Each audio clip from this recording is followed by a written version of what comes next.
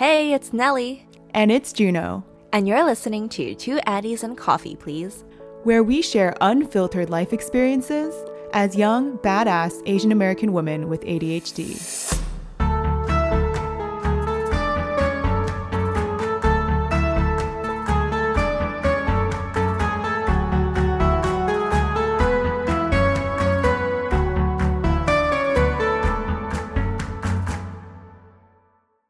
Hi everyone, welcome to episode 6 of Two Addies and a Coffee, Please.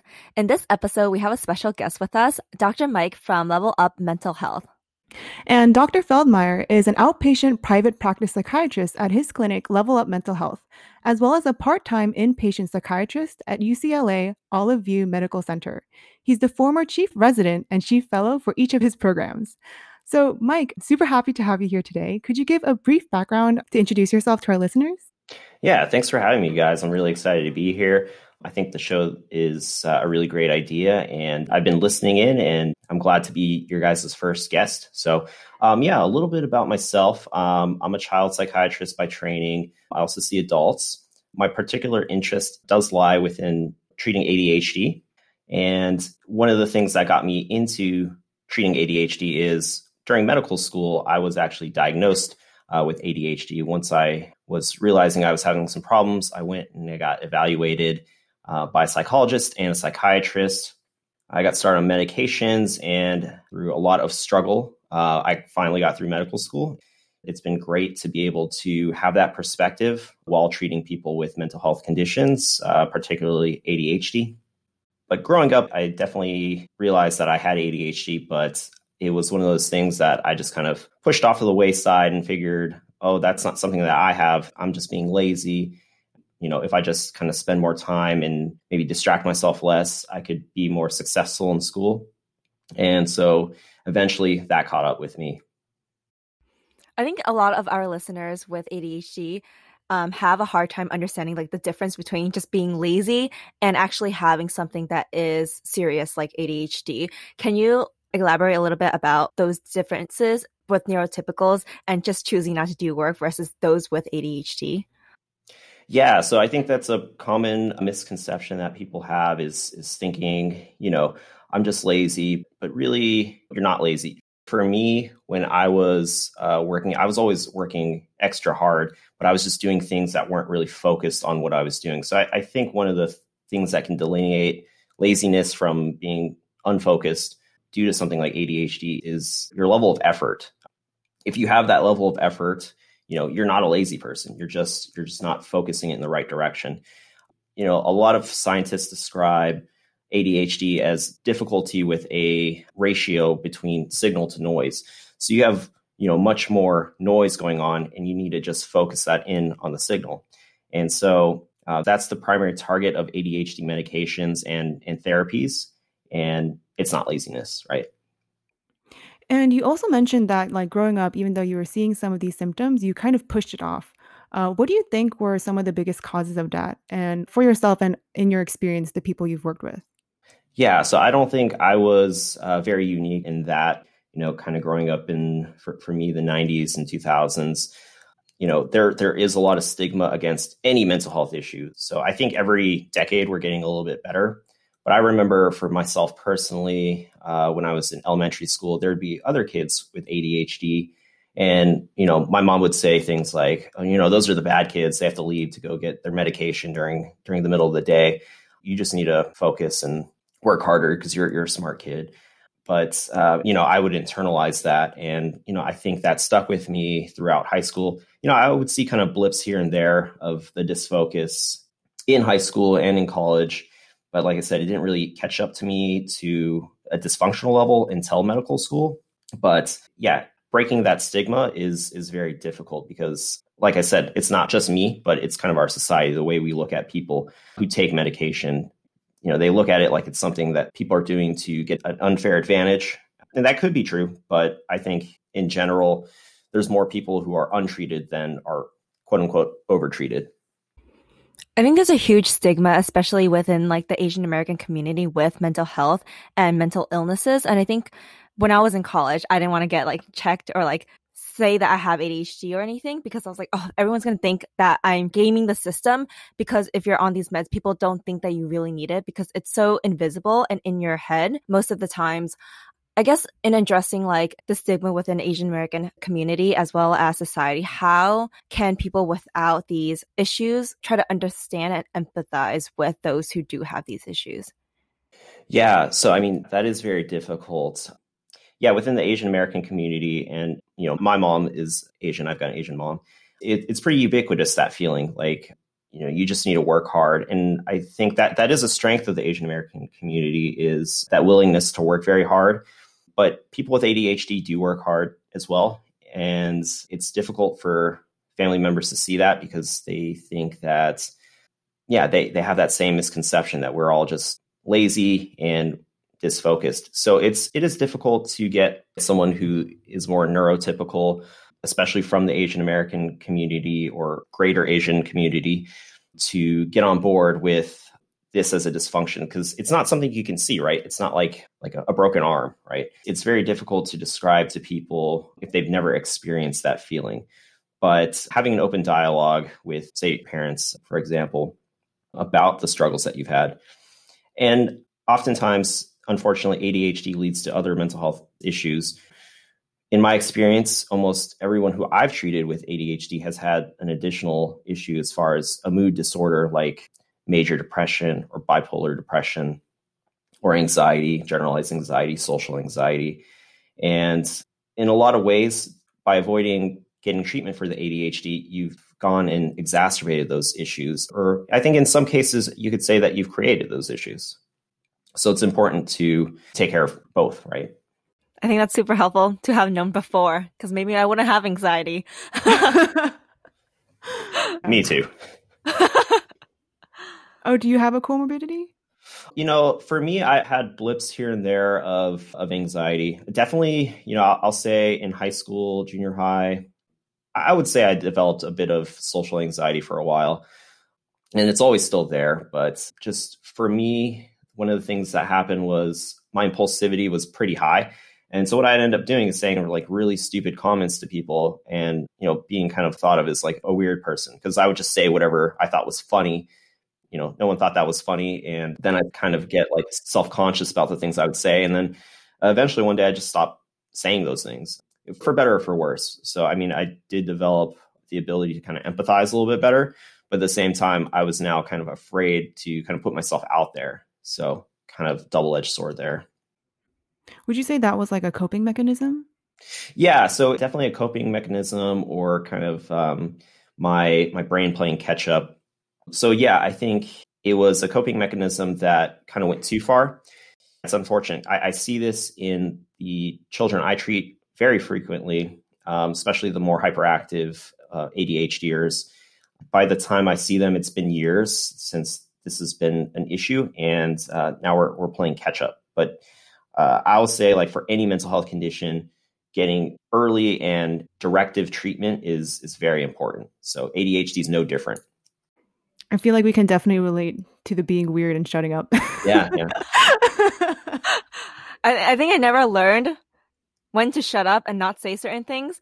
So I just remember in college, I was in like this like landscape architecture class. It was not even part of my major. It was just there. I made this joke in front of like 60 plus people. No one laughed. But I was like, it's fine. So it didn't discourage me necessarily. I just kept saying things. But I guess now that I work in more of a corporate setting, it's a lot of learning to do, of things of like not to say, what to say, or how to say it in a way that is acceptable in this corporate environment. Like in business terms, like, oh, let's escalate the situation and we have to coordinate the best like path of action. It is a headache.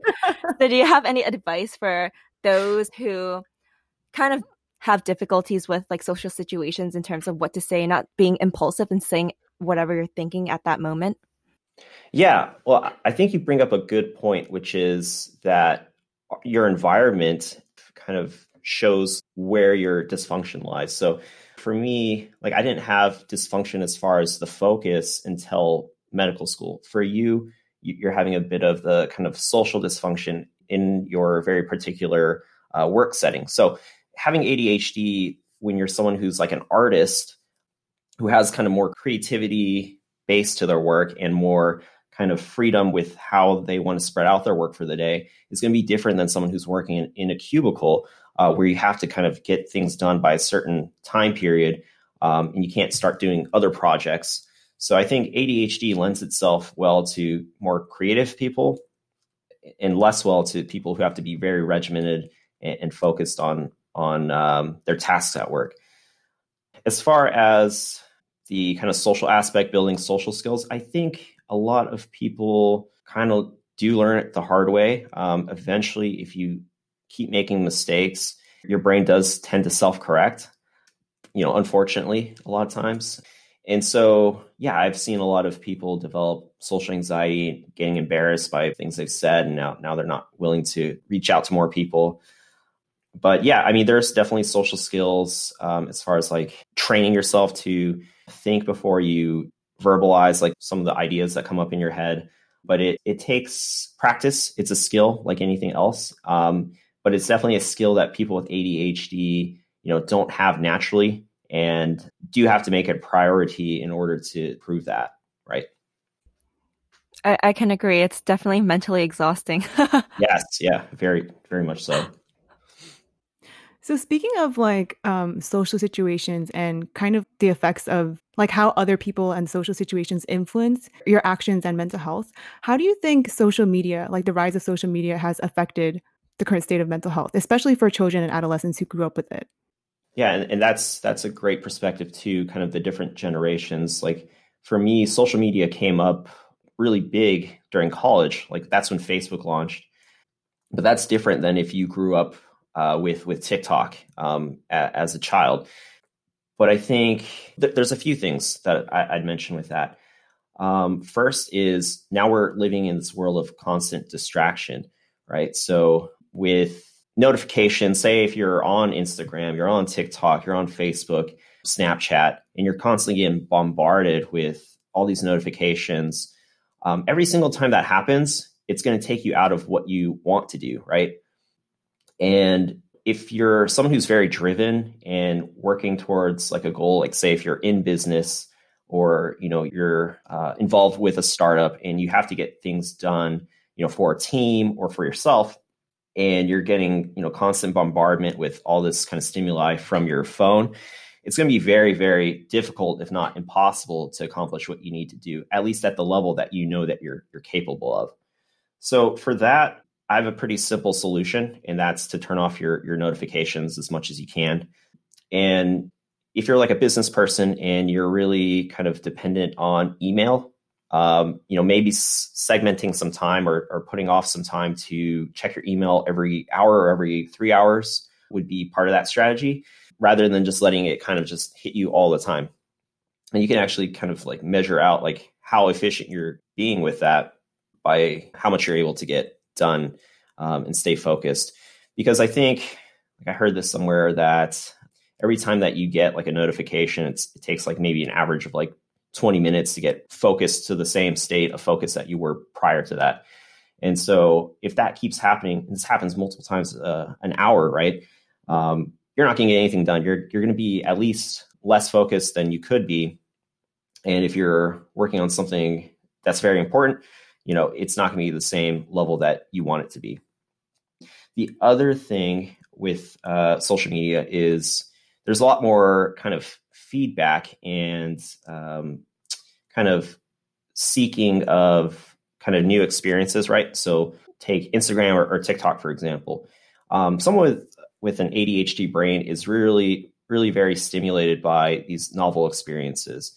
So seeing a new kind of viral video is going to stimulate your brain to want more. So we all know about dopamine being released when you get something positive. So two things happen. So like when you are consuming social media, you get that positive feedback by seeing a photo you like or a TikTok that you like. And if you're posting on social media, you also get that feedback when you get a lot of hearts or likes, right? And so like your brain gets kind of accustomed to that. So it now becomes a new habit that you're seeking these positive feedback, or in the other case, like now you're sensitive to negative feedback as well. Can you see these clear differences with the patients you work with? So yeah, as far as like people who I have kind of coached to decrease the amount of notifications they're getting. So I have some pretty motivated individuals in my practice for some of my adult patients, and giving them these little strategies, coaching them to make little changes and set their environment to optimize the way that they're working has been very successful. So I definitely would say like optimizing your environment, and that includes like the notifications, kind of minimizing like things around your desk. I have a bad habit of having a really messy, dirty desk and piles and stuff. So I'm more of a do as I say, not as I do type of person. You guys can't see my desk, but it's a mess. But I think that's a scientist thing anyways. But I've seen a lot of success in people who make those changes. And, you stack that if you do have the requirement to have medication needs, that's only going to optimize things further. So. That's funny that you mentioned the messy desk, because I was just talking to Juno about my desk at work.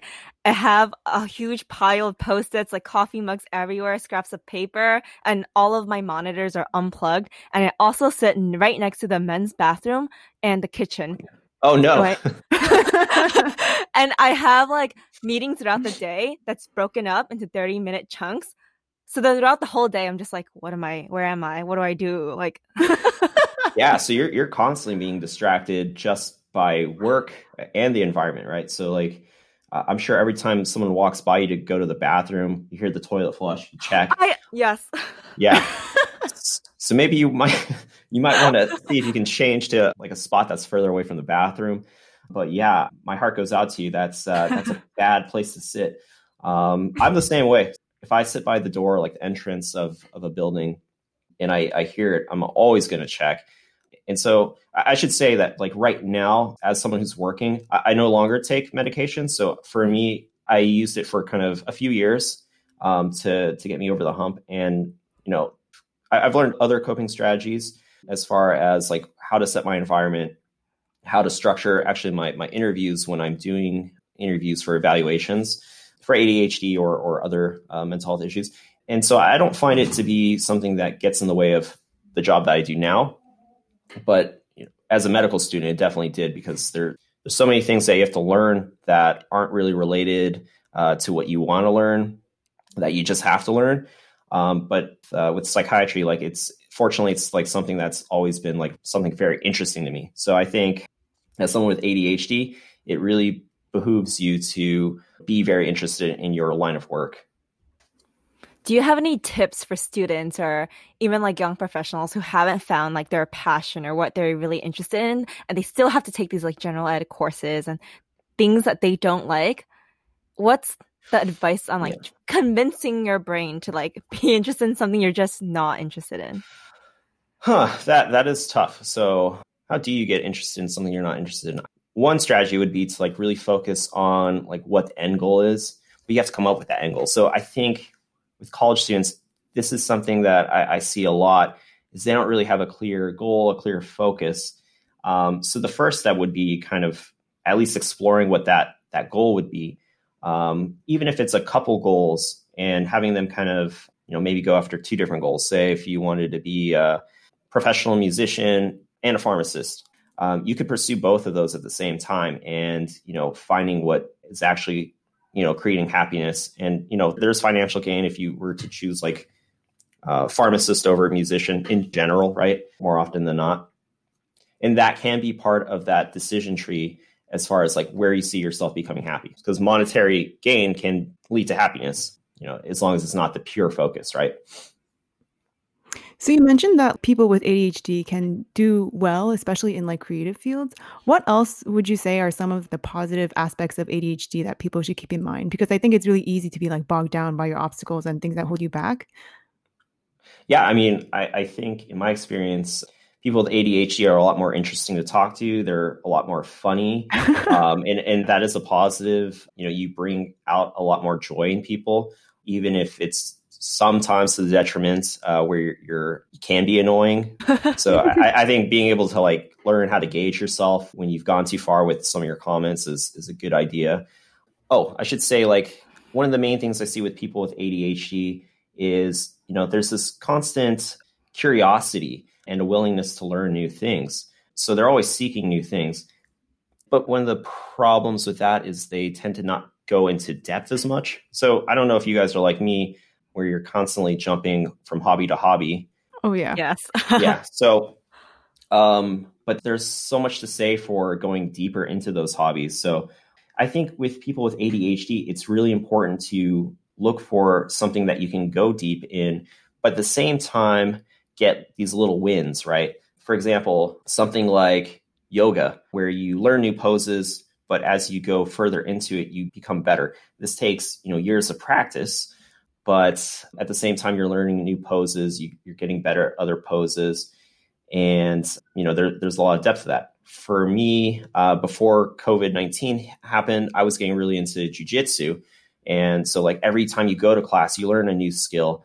The thing with jujitsu is you're going to spend years being just very terrible and losing all the time. And then eventually those skills add up and you start to get the benefit. Or in training your brain to understand that it's okay to not get to the end result immediately is a really important thing kind of in your whole life scale of someone with ADHD. Yeah, I think there was only one time I was able to do that because I did it with like my ex-boyfriend. So I got really good at rock climbing, but that was like a very drawn out. It was very difficult for me to not jump into like other things, but yeah. And didn't you do that with coding, if I remember correctly? Oh yeah. I was doing I did a data science boot camp, and after that I started working. I was quite depressed that time though. Oh, okay. But I would say coding is one of those things that's really skill based. Like I'm not a coder, but I kind of know about it. As you spend some time in it, you get to learn certain specific techniques and you build up a skill base. And I think that's really important for, people with ADHD to kind of train both, like the quick fix and the deeper, more meaningful skill experience. Yeah, I actually think I think people don't necessarily see coding as creative, but I think what my job does right now, I like jump between a lot of different fields and projects, and that kind of keeps that dopamine hit going. So I go in depth in like very certain things, but because I'm jumping around everywhere, it's like a generalist. So you go deep in like one kind of field and you get a good overview of stuff. So I would definitely say that there is hope for people with ADHD in tech. I know. I agree. Actually, I do have one question on so having a bunch of different hobbies and interests. I think in our society, we value specialization instead of being like a jack of all trades. And I think that could be super detrimental to those who think that they should have to have a path early on, like in high school or college, and pick something and stick through it. So how can you use your skill sets of being kind of like interested in so many different things, but also see that that's not the only path for you to choose one thing to do? Yeah, so I think people with ADHD, they're definitely more apt to explore different things, which is going to be a good thing. I think a lot of people get comfortable with like whatever path they've chosen, and it's like once you start going down that path, it's very hard to change courses for people in general. If you decide you hate your job when you're like 30, it's very difficult to completely leave your job, maybe go back to school and restart again. That's a very uncomfortable feeling. The thing with people with ADHD is you're going to be more able, I guess, to try different things. Like your path isn't straight. It's going to be kind of zigzaggy. So it's kind of a positive thing with ADHD. But if you never kind of make any forward progress, then it will be to your detriment. So that is something that does require a balanced approach. Yeah, I would say I'm very, very comfortable with drastic change. Yeah. One of my friends said every time she gets a really drastic haircut, she's like, I have to talk to Juno for any drastic life changes. So we talked a bit about the positive aspects of ADHD. I remember when you were talking about your story, you also mentioned stuff about high functioning ADHD. Could you elaborate a little bit on that? Yeah. So one of the kind of, I guess, clusters of people with ADHD who are kind of more hard to diagnose and kind of nail down are people with higher IQ. So those individuals, they have a lot more compensatory mechanisms, right? So they're able to get by through school without being identified. So I actually noticed this a lot more with female ADHDers than males, because they don't tend to be as hyperactive, creating problems for their teachers in junior high. At least not in general. Some do though, but Nelly. I think my high school teacher thought I was on drugs because I was so hyperactive. He sent me to the guidance counselor, and I was just like, no, this is me. I'm not on anything. Yeah. But those individuals with high IQ, like, they'll be disfocused, and at the same time, they'll still accomplish what they need to because, it's easy for them in certain ways, like to gain knowledge and to do well on a test like the SAT or ACT, because, that focus that they do have when they do have it, it's just really high efficiency. And they may acquire what a person with normal intelligence without ADHD, they can get what they get done in a very small time space. So maybe like 30 minutes of someone else's like 4 hours of studying, for example. And so like that's a hard place to be, because I think that stigma starts to weigh in where you feel like, I'm pretty smart. Why do I need a medication to help me? Isn't that cheating? And I think, if you meet the criteria for the diagnosis of ADHD, then why not? As long as everything else is going fine. Like if you're noticing that dysfunction, when it happens. So for me, it was in professional school. I know lawyers who have experienced the same thing, maybe engineers as well.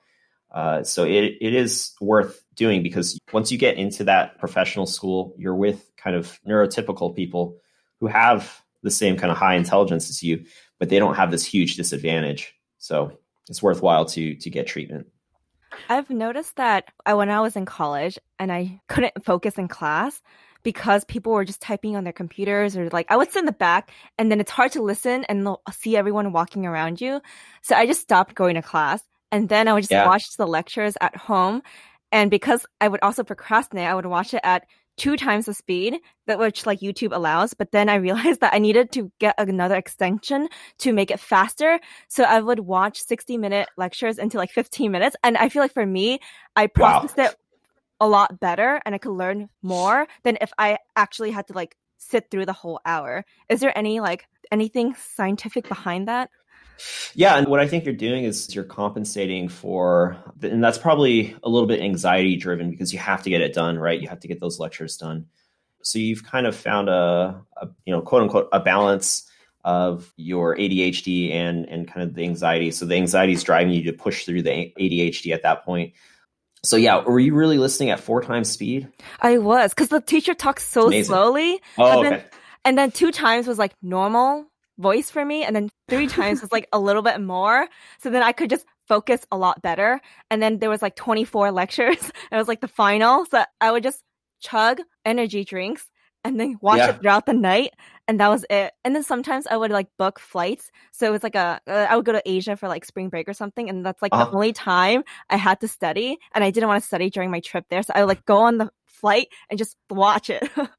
Yeah. And that was my experience as well, because I went to medical school in Chicago. So I'd have I think it was like a 4-hour flight. And I would get so much done during that time because, I wasn't distracted. It was dark in the cabin and I had the light on top and I was just going through my notes. I would get like a full 4 hours of efficient study done, which was great because then I felt like I could relax. And then I'd get home from Chicago and I'd just be like, okay, well, I did a lot of work. Now I can be lazy. And then I get behind again. So. I feel like whenever I try to explain to people what it's like to procrastinate such huge projects and get it done in a little bit of time, it's hard for people to believe or imagine that you're just that much more efficient, and do you imagine that like, oh, maybe you just stay up and like all the hours add up to what a normal person spends. Could you help those people maybe understand, or is there like science behind what makes us so efficient and hyper-focused?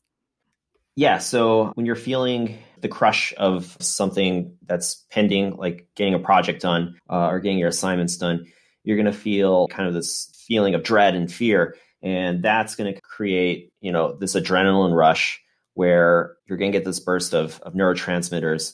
And now you have to get things done. And so you're going to feel energized and work hard, but I don't know, how that's going to compare to like your ability to do work if you spaced it out. So I think getting your work done is definitely more important than not getting it done. So, done is better than perfect for sure. But at the same time, it's sort of one of those things that you can't necessarily control. It just kind of happens, at least in my experience. There are kind of ways you can kind of condition that, right? I think, Nelly, you told me that you have your best work done during the nighttime. Yeah. I think the reason for that is there's a lot less distractions during that time. People aren't texting you, there's not like, at least when TV was around, there wasn't like TV shows.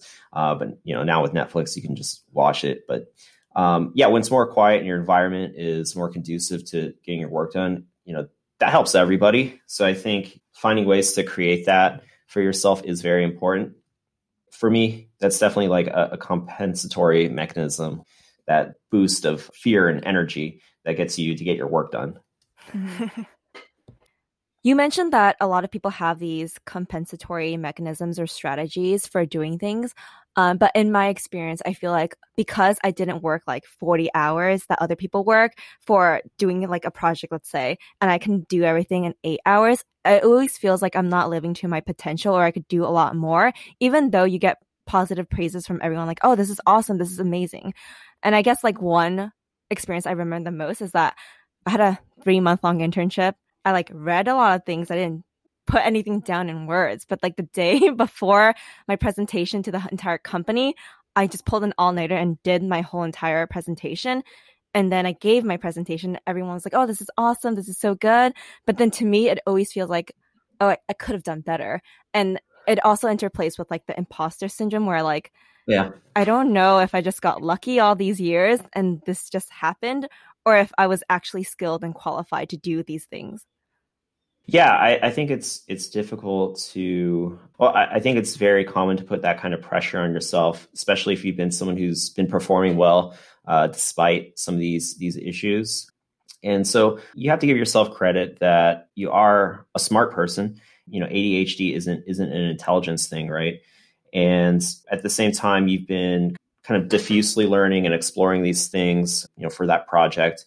And I mean, I think there's always ways you can be better and do better. But at the same time, at the end of the day, you got the project done.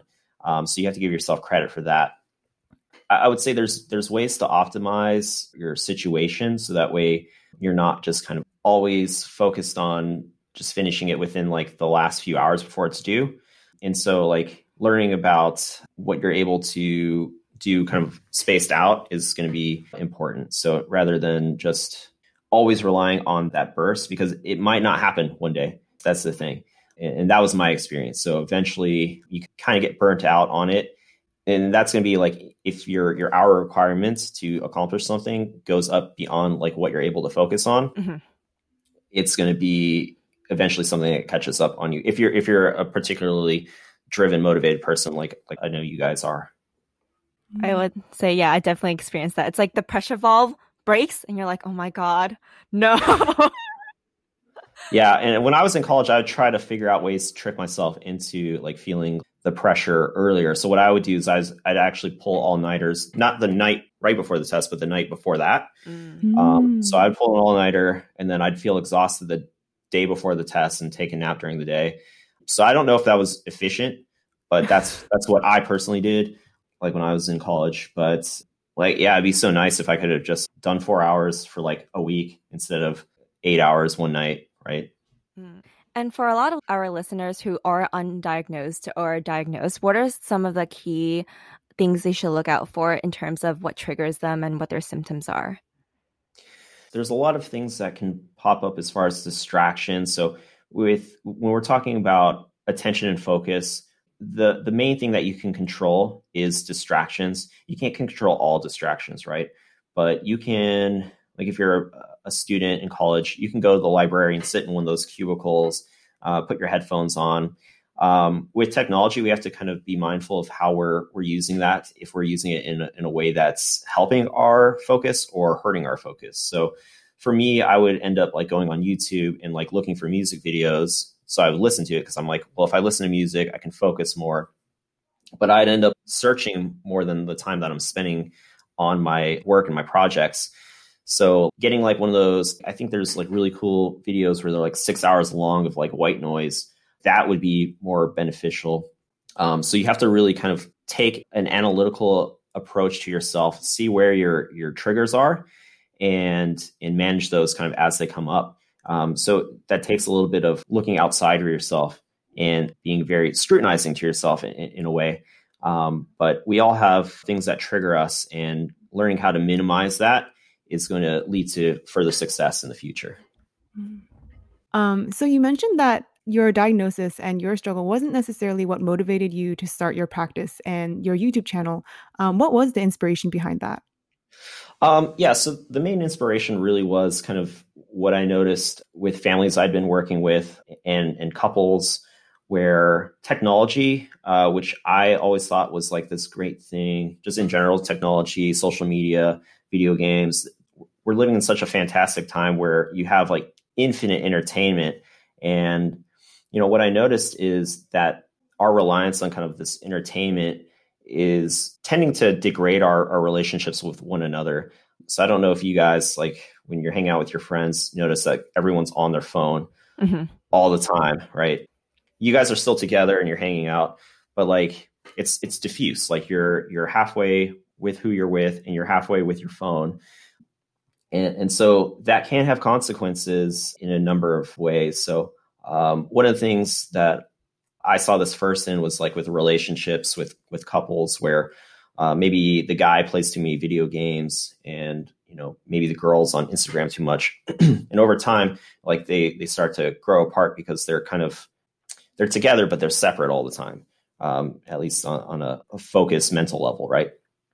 And I also noticed this with children who, they were spending so much time playing Fortnite or Minecraft, and parents just don't know like how much is too much, how much is enough. And so part of my practice was kind of training parents on like how to set boundaries with gaming time and social media time.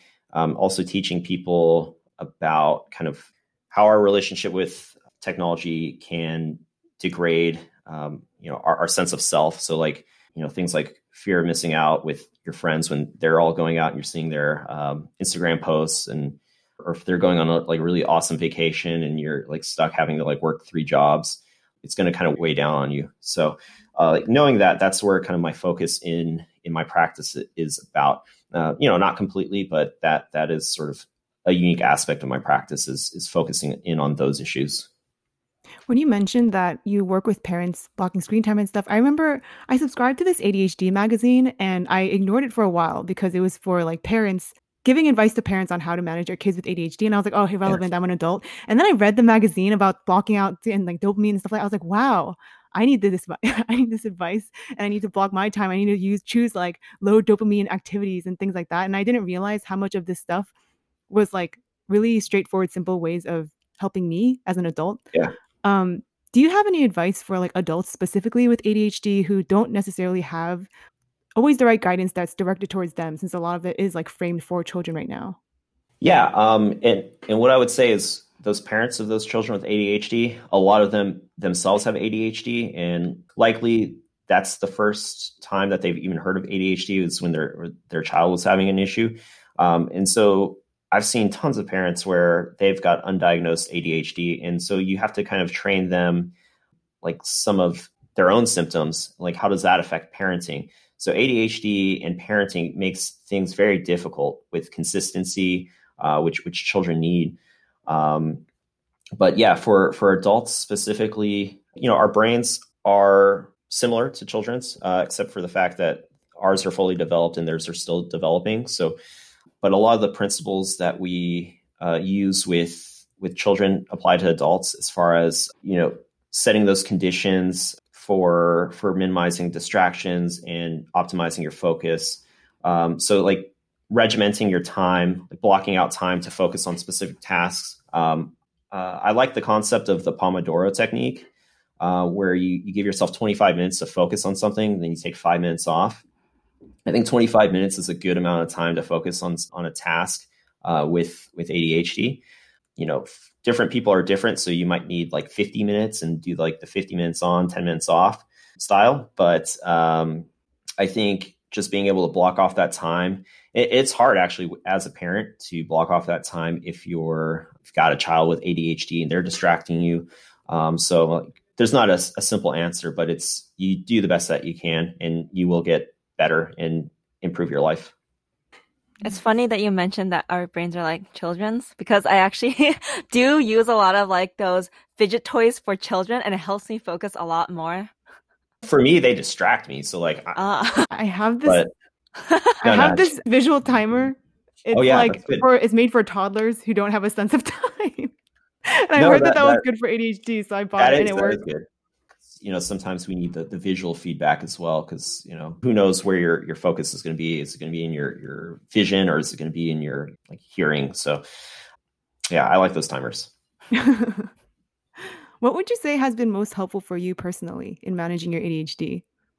So I think writing things down has been pretty much a game saver. I actually switched to using Evernote a few years ago.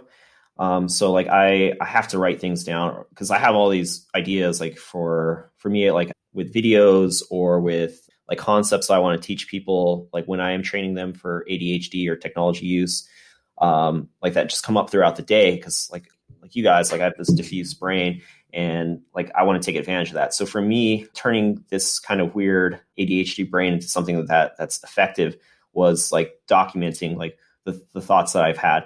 And so I'll go back to my notes and I'll kind of explore further. So, I've got that diffuse thought and then I've got that more in-depth thought. So learning how to kind of structure that is going to be different for every person, but that's the way that worked for me. Got it. Any concluding thoughts before we end the episode? So, I think if you're someone with ADHD or you think that you have symptoms of ADHD, it's worth it for yourself to go ahead and get an evaluation and get treatment. You're not gaming the system. You're not, you don't have to listen to what your family's trained you to think. Like if you do have a condition, you should get it treated. Like we have the knowledge about this sort of stuff, and we can really drastically change your life, either with medication or with executive functioning training. And there are things you can do on your own, like I'd mentioned. But first, you have to acknowledge that there's a problem, and then you can move forward. But don't feel like you're not worth it to improve your life, right? I absolutely agree. My life has been changed this year. Same. Yeah. So thank you so much, Mike. This was a really, really helpful, insightful interview. Check out Mike on social media on Instagram, Level Up Mental Health. And he also has a YouTube channel, Level Up Mental Health. Follow him on Twitter, Mike Feldmeyer, MD, and his website, levelupmentalhealth.com. Thanks for listening to episode 6 of 2 Addies and a Coffee, Please.